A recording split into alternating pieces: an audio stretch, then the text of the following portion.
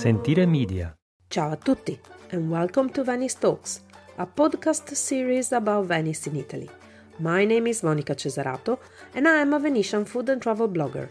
I'm going to put my insider knowledge at your disposal to help you discover Venice at 360 degrees. Each week, I will be chatting to the people who really matter, the Venetian. So follow me on the discovery of its artisans, writers, fashion designers, artists, glassmakers, bloggers, and much, much more. Come to visit Venice the right and sustainable way. You can find me on my blog, www.monicacesarato.com, and also on all social media. Enjoy the episode. Welcome back to Venice Talks, episode number 43. Hi everybody and welcome back to Venice Talks. Today my special guest is a very dear friend, one of the pillars of Venetian cuisine, and it is Sergio Fragiacomo from the restaurant Il Bistrot De Venise. Ciao Sergio, how are you? I'm fine, thank you. Thank you to be here, to enjoy our space and my time. No, thank you. First of all, I want to thank him because, of course, we're doing the interview, but I just had some amazing food here as usual, and so I feel sorry for you guys that are listening now, but I had very good food here. So you definitely got to come into this wonderful restaurant. It is actually the only one in Venice that does historic Venetian cuisine. Am I right? Correct. Yes, it's true. After 20 years. No one up to now decided to follow our path, our itinerary, and it's a sign of independence from the usual and current dishes that are well presented from most of our restaurants in Venice. But we try to distinguish ourselves from the usual. Proposal, I would say. Very sorry for my English, but this is my condition. No, it's fantastic. Yeah. So let's start talking about the bistro. So you said that it's about 20 years or more that you've been open? 20. We opened on 1993. Okay, and so you're celebrating. This is the 30s. Yeah, correct. Oh, yeah, wow, you're celebrating this year. 30s. And we're celebrating with the issue of our book that contains all the history of all the events that happened here, because Bistro is not only a restaurant, but it's a kind of cultural coin right in the center of this old city. Yeah, because that's the particular thing about this restaurant. As you were saying, it's not just a restaurant, it's a place where you have events, presentation of books, presentation of photography, presentation of painters. All the artists come here and introduce their works of art to the city. Why did you decide to have this restaurant to be like this rather than just be a restaurant? Well, there has to be a name, something, a kind of special feeling for the person who come in. And I decided because there was there were no sites where you could join local culture, poetry, and simple food at the beginning, because it was a simple food at the beginning, with a hint of French style, because it reminded me maybe to the Café Littéraire of the beginning of the 19th and 20th century in France. So I thought that this kind of name might have helped to understand what was the Bistrot De Venise at that time, but we keep doing the same after 30 years. So we still have poetry encounters, art exhibitions, friends coming and spending some couple hours in the bar area. That's it. So two main things that characterize your restaurant that makes it so different, I think, from all of the other restaurants in Venice. Number one, you love for wine, and your wine cart is impressive, and the fact also that you have one of the best sommelier in Italy, if not in the world. Why this particular love? I mean, you do have, for me, I think, much more than other restaurants have in the city when it comes down to wine. Why is that? Well, we started, as I said, 30 years ago, so 1993, and for the first 7-8 years, we were well involved into a kind of community with poets, musicians, but this was a very hard work to me and to my family, and so I wanted to keep my family in a safe corner, and once I decided after 8 years to stop with the night events and restart with a shape, with a kind of research on the ancient roots of the Venetian food and the ancient roots of the wines in the area in the northeast. And this is the reason that allowed me to start with a kind of special attention to ancient recipes and to ancient grapes. So I involved the Ampelographic Institute of the region, which was very helpful to bring here those how do you say allevatori, how do you say wine producers? But vineyards and wine producers. Vineyards, that were helped by the institute to represent the old grapes that were disappearing. Oh yes. And this was the reason why I've been involved in that matter.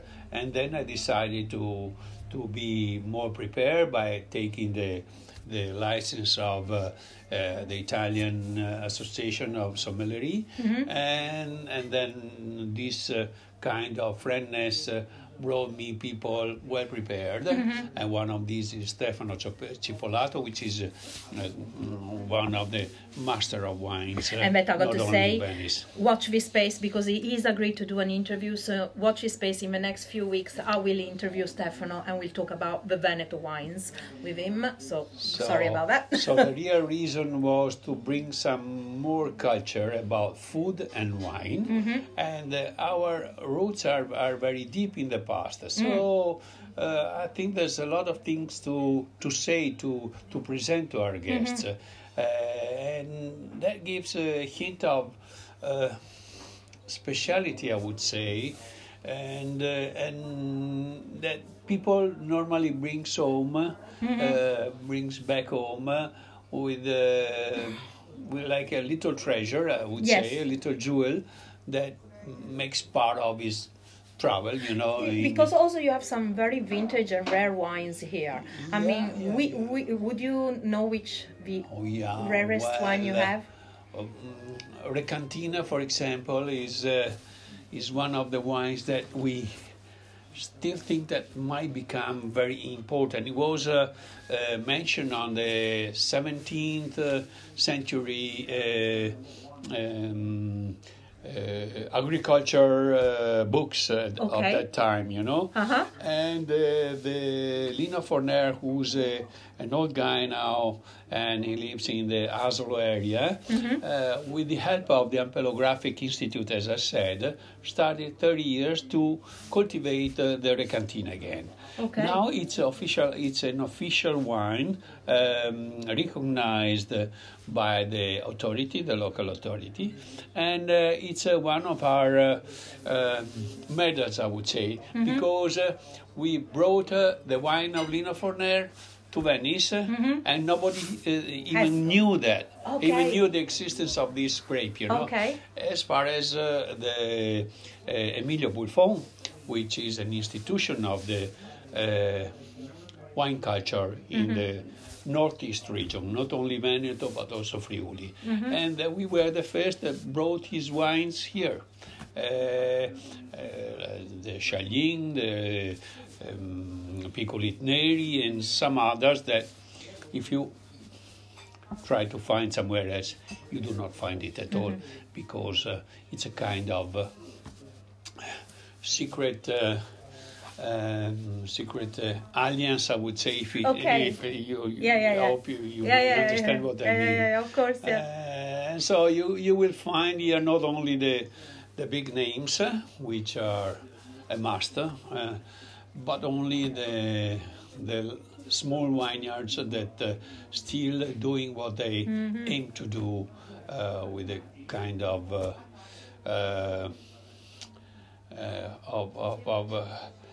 tradition which was going to lose, to be lost. I love it because your wine card is actually 3 times bigger than your menu. So when you have your wine card, when you open it, it's a book. It's a book. How many labels do you know how many labels you actually have? More or less? The wine book is very heavy, I would say. But definitely heavy. It's definitely heavy. Because we try to introduce our wines with all the information that might be helpful to the reader in terms of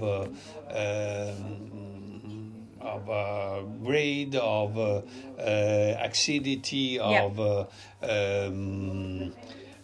quantity per hectare, and many information. So we keep 10 wines in a page. Means that with 300 labels, we have 30 heavy pages of contents, Yeah, but it's because here it's not just about drinking wine when you come here, it's having the experience. I mean, because I love it because, I've been here many times, and I think today for the first time I actually drank the same wine, but generally it's always a different wine, and all of your stuff, not just Stefano, all of your stuff is very well prepared in helping the people choosing the right pairing, that is so important. And we were discussing it before, me and you and with Stefano, about how people should be taught how to order wine. It's not just a question of walking in and say, "Oh, I want a Chardonnay." We hope that people, when they read something about Bistrot De Venise, they might come with an idea to discover something with the help of people that know his job, know what you eat, and know exactly to match your food with the right wines. Yeah. We do not push the expensive labels like many normally do, but we try to give something more different by giving a different choice with even very low prices. So back to the food. How did the love for ancient Venetian cuisine was born for you, and why did you decide to propose it in the restaurant instead of just being like any other restaurant in Venice with a normal, but maybe it would have been easier, let's say. I'm a very strange guy. I mean, I'm not used to do what others do. And on which I totally understand you. I know we totally understand. I don't want to talk about me, but it's true. I mean, I changed 5-6 times my life. So before the Bistrot De Venise, I opened the first pub in Venice, but and then I moved to this idea that was very intriguing. How would you say? Intriguing, yeah. Well, anyway, after this first 7-8 years of big fight with all the events, musica, cabaret, whatever else, poetry, and so on, a friend of mine from the Biblioteca Marciana, who was the vice director of the Biblioteca Marciana, which is the main institution in Venice about past culture, and Marcello Brusagan, very good, very famous writer as well. Also very famous writer, and he brought me a French writer that just edited the book about the Cuisine di Appice, the Roman cuisine of the ancient times, I would say. And with him, he introduced me very shortly this person who was interested to do something about the ancient recipes of the Venetian cuisine. And with the help of Marcello, that brought me the first books, and with Michel Tesser, who was the the French writers, we made a book about the Venetian cuisine, the old roots of the Venetian cuisine, I would say, and this was just the starting point. Then being surrounded by friends and people that knew very well how to manage these recipes, and we started by doing something very strange for Venetians, for local people, and we had we needed a long time to be recognized to do something new, because the pastimes were something different from the normal times. Yeah, also because people confuse tradition as in something that's been done for 1 or 2 generations with historic, that is something that goes back way many generations. And people say, oh, it's always been done that way. But not really. What do you mean? That's because your grandma did it. That doesn't mean your great-great-great-grandma did it that way. Correct, Totally. I totally understand that. Yeah. But the real curiosity was that it belonged to our culture. The population that came to Venice from the Armenians, from the Jewish, from the Greeks, they left something. So I think that the Venetian, at the very end, I think that the Venetian cuisine is no more than a big mix of these cultures that still leave some traces at our time.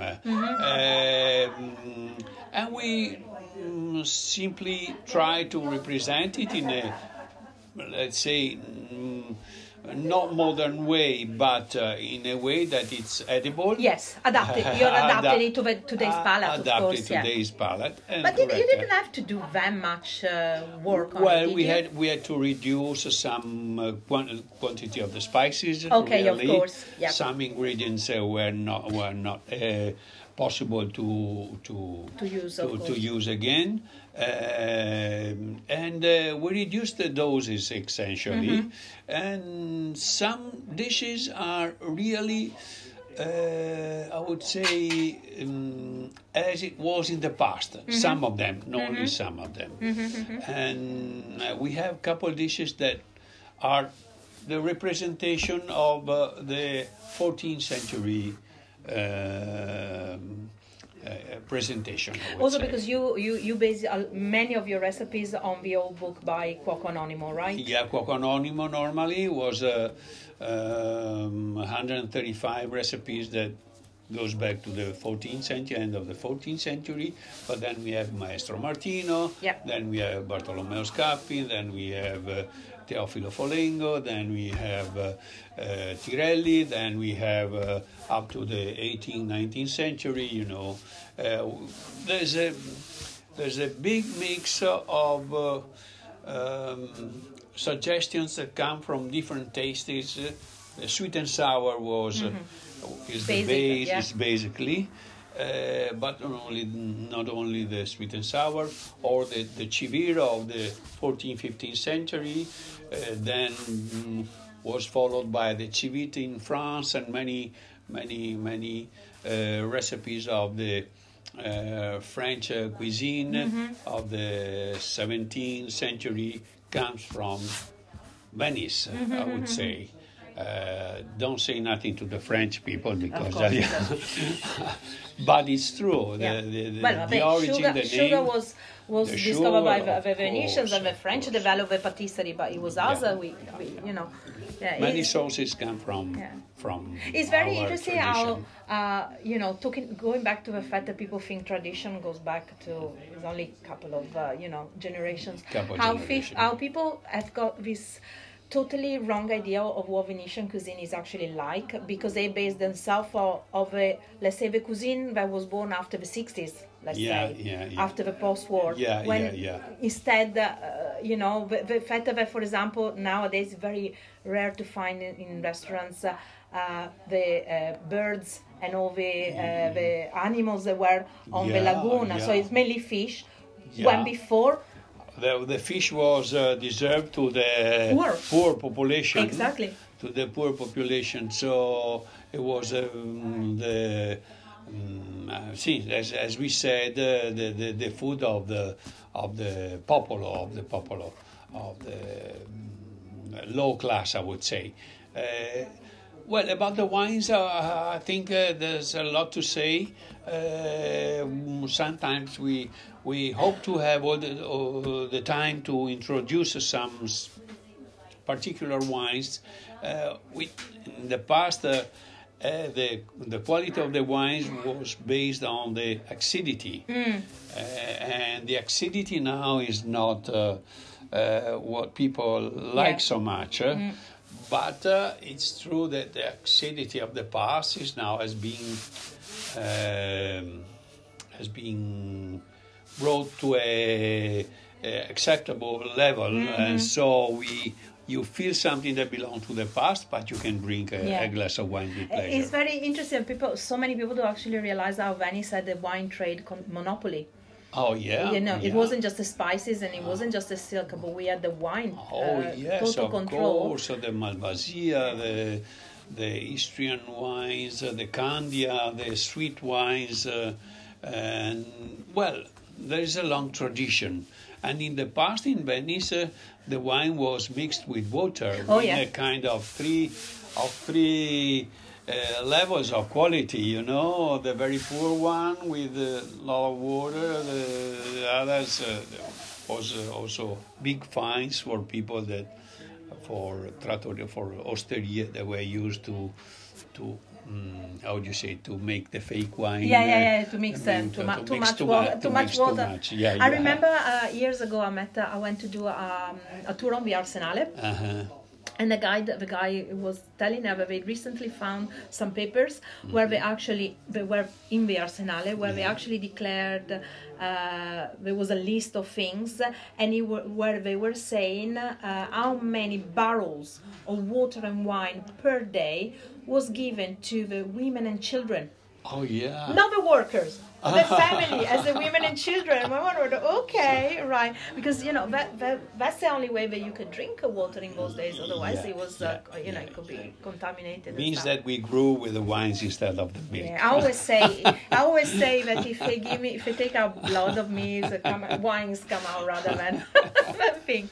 Okay, so what is actually of all the dishes that you cooked all through these years and that you research and stuff, which one is the one that is the dearest to you, the one that you're more the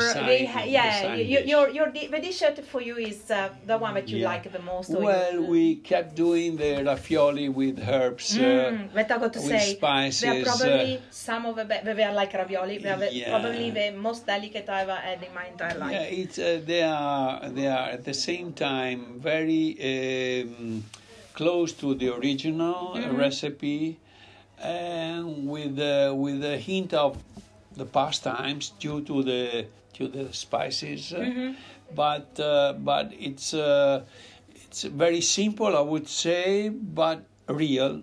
I mean, there's also the sweet and sour with the sardines more than the scampis, or whatever else. But like back in the old days, the scampi used to have a curry as well, didn't it? Yes, so you did I remember having it here, and it was beautiful. Because the first recipe about the sardines in saor goes back to Cuoco Anonimo, with the title of the recipe, which is Cisame de Pese. And Cisame de Pese means in a dialect and then traduced in Italian, pezzi di pesce is pieces of fish with the onions and the vinegar and the dry grapes and almonds instead of pine nuts, and spices which are not used anymore. Okay. On the current. So let's explain. For people who don't, I know why. How come in Venice there was this decline in using spices, and have you noticed in the last 10 years instead a rebirth of the spices in Venetian cuisine, not just in your restaurant, in general? Yes. Well, I hope that the reintroduction of spices is partially, I hope, I'm not sure, due to our work.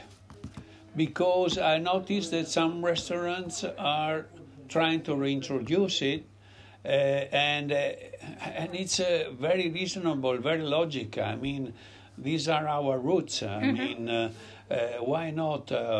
Maybe it's without exceeding too much.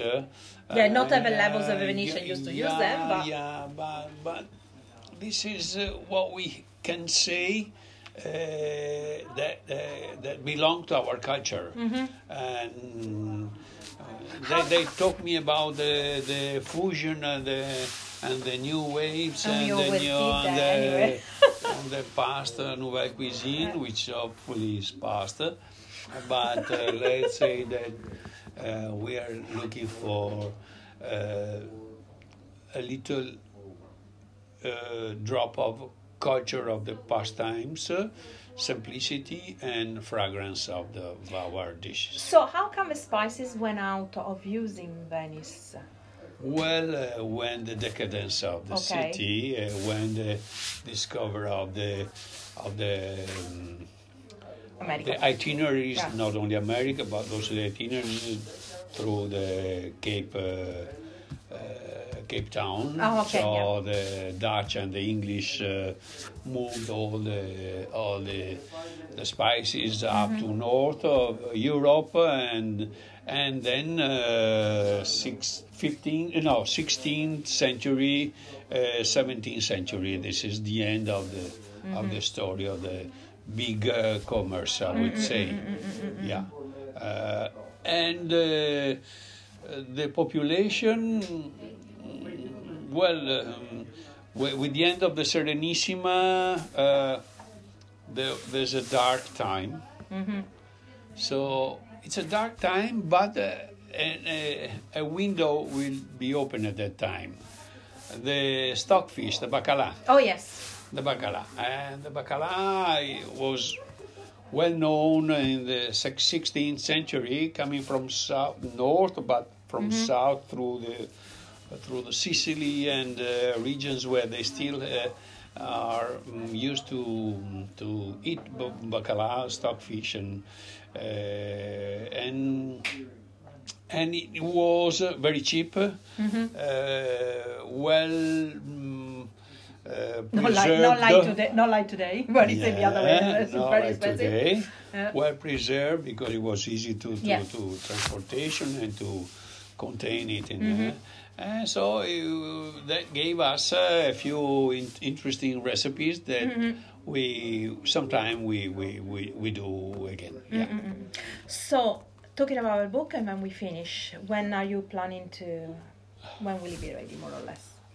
Yes, we had a lot of important guests that took part to our events, which were held in a very little space that we have for 30-40 people in the bar area, But it's just to say that it's a long story, so I'm gathering all the information. Long story, 30 years of story. 30 years for us, it's a kind of marble. Also because there was at one stage you were having events like monthly, we had even more than 1,200 events. Oh my God! Yes, so between pictures, testimonials, history and stuff, it's gonna be like an encyclopedia. It's a good memory and recipes for as well. me, as recipes as well. It's a good memory for me because it brought me back to the beginning. To the beginning with a kind of how do you say? Well, it's a great achievement, isn't it, as well, to be able to say 30 years on, I can put on paper what was done. And it's important as well for the history of Venice, because Venetians were very good at recording things. The archives of Venice are full of food lists. Well, but essentially it belonged to the Venetian population, to all those people that contribute to organize these events. And because I was just the right place to do. But there you was also, people. in a way, you are keeping a record of what happened in those 30 years. Yes. Every year there was a program, a printed program. And that helped me a lot. Yeah. But that's very important also, I think, for a city, because we got records of what happened years and years and years ago. But the last 30 years, I think everything is online and stuff. But actually, a book where he actually we just fix the time. You know, it's I think it's a great idea. All those people that decided to cooperate with us are very happy to know that it will come out within, I guess, 4 or 5 months, the beginning of the 24th. Yeah, but it takes time. It's better. It's good. Many poets. Loads of photos as well. Yeah, a lot of photos. Many poets. Many of them died already. We had Jack Hirschman, for example. 10 years ago.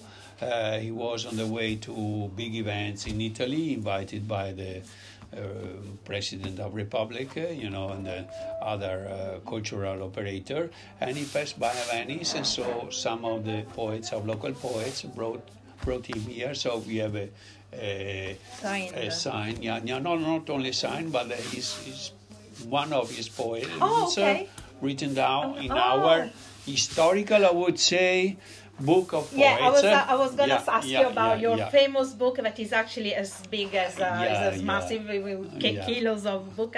But that's your historic book that is always beautiful to see. I'm very proud of that. So, okay, we are coming to an end. Right, so first of all, if you want to come to Bistrot De Venise, very easy to find because it's literally less than 5 minutes walk from St. Mark's Square. So it's a fantastic location in Calle dei Fabbri, very easy, recognizable. You have a beautiful location both inside and outside. And I got to say, it is the interiors, guys, when you walk in, is amazing.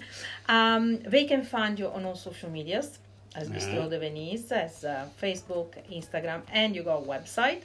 You also offer lodgings if people need to. A little bit. Yeah, a little bit. They can just get in touch. And what can I say, guys? If you want to, definitely booking, because it's impossible to get a table here, and I can confirm because it's always full. And Sergio, what can I say? It's thank you so much. Thank you so much for lunch, because it was as usual fantastic.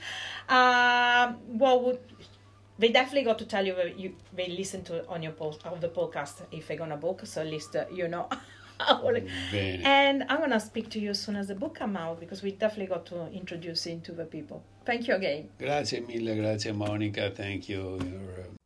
What a wonderful chat, and definitely a wonderful dinner with Sergio. And you can find Sergio and all his beautiful dishes at Bistrot De Venise in Venice at www.bistrotdevenise.com and on all social medias as Bistrot De Venise. Thank you again for listening. If you want to book a food tour or a cooking experience with me, you can find me on my blog www.monicacesarato.com or at cookingvenice.com, and also on all social medias with the handle at Monica Cesarato and at Cooking Venice. Feel free to leave a comment or write to info@monicacesarato.com for more information about the people featured in the podcast or Venice. Bye bye! Sentire Media. Hey, podcast producers and show hosts. Do you want to join a podcast network that celebrates all things Italian? At Sentire Media, we understand the allure of Italy and its unique culture. Our devoted team of hosts and producers are all driven by their shared passion for Italy. And we work tirelessly to create the best lifestyle podcasts and content that will whisk you away to the very heart of Italy. With us, you can savor the mouth-watering flavors, get lost in the stories from the past, break down the cultural barriers, and truly immerse yourself in the vibrant traditions of this intoxicating country. If you have a great podcast idea or are already in production and would like to join Sentire Media, head over to sentiremedia.com, that's SENTIRE media.com, and find out how to submit your show.